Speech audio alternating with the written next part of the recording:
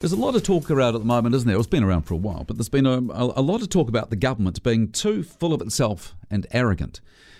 And I actually think that's rubbing off on the public service, which does the grunt work delivering the government's policies and services. In fact, now hold on a minute, I'm going to go further than that and say that I think the public service is even more arrogant than the government itself.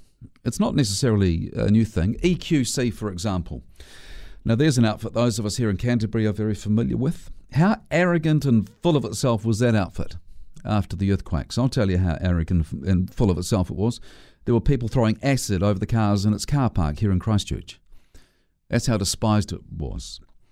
But a couple of new examples of public service arrogance have emerged in the past 24 hours that I think are further proof that the outfits funded by us have got so big for their boots, so out of touch with the people they serve, and so full of themselves that they can only be judged as being way more arrogant than the government. First up, there's the shambles with Northland going into an 11-day lockdown last year after the Ministry of Social Development issued travel documents to two women which allowed them to travel into the area. They shouldn't have been allowed, but they got the paperwork and off they went. They were the two women that Chris Hipkins, who was COVID Minister at the time, said had used false information to travel across the border into Northland.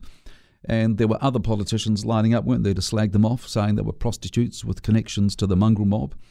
All of those claims, by the way, subsequently found to be a load of old nonsense. Now, the galling thing about all of this is that 3 days before Northland went into lockdown, MSD discovered it had cocked things up. But no one in that outfit put their hand up and said, we've made a mistake here. No one. They said nothing. Silence. And what happened was the people of Northland were locked up unnecessarily for 11 days. And these two women were called all sorts of things by some of our most powerful politicians.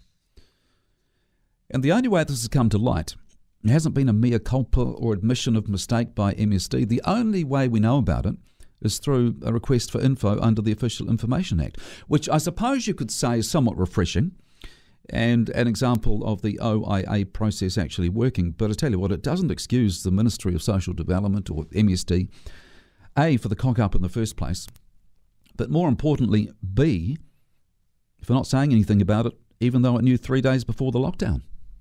They knew they'd messed up, but they said nothing. Now, look, whether or not the lockdown itself could have been avoided, even if MSD had come clean at the time, when it knew it had made a huge mistake, I don't know, because one of the two women tested positive for COVID, and back then one case was enough to shut everything down, wasn't it? How things have changed since then, eh?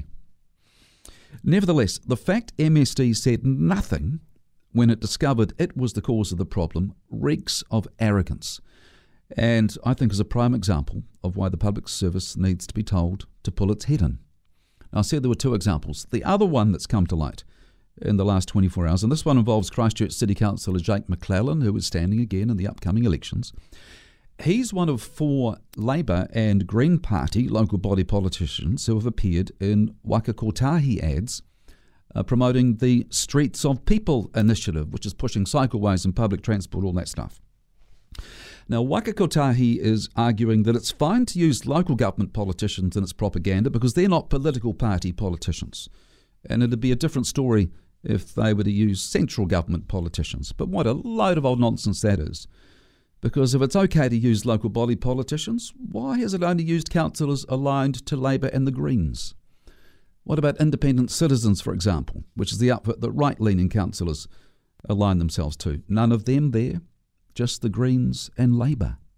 So Waka Kotahi is pushing it uphill with that argument. And again, it just shows how the public service in this country has reached a point where its arrogance doesn't seem to know any limit. Waka Kotahi, MSD, the whole lot of them, the whole public sector, the whole public service, in my mind, very obviously thinks it can get away with whatever it wants. Waka Kotahi thinks it's fine to cherry-pick politicians aligned to the government to use in its ads. MSD thinks it doesn't need to admit making mistakes. We can do what we want. Well, I'm afraid you can't do what you want. And we deserve much better from these outfits. Much better.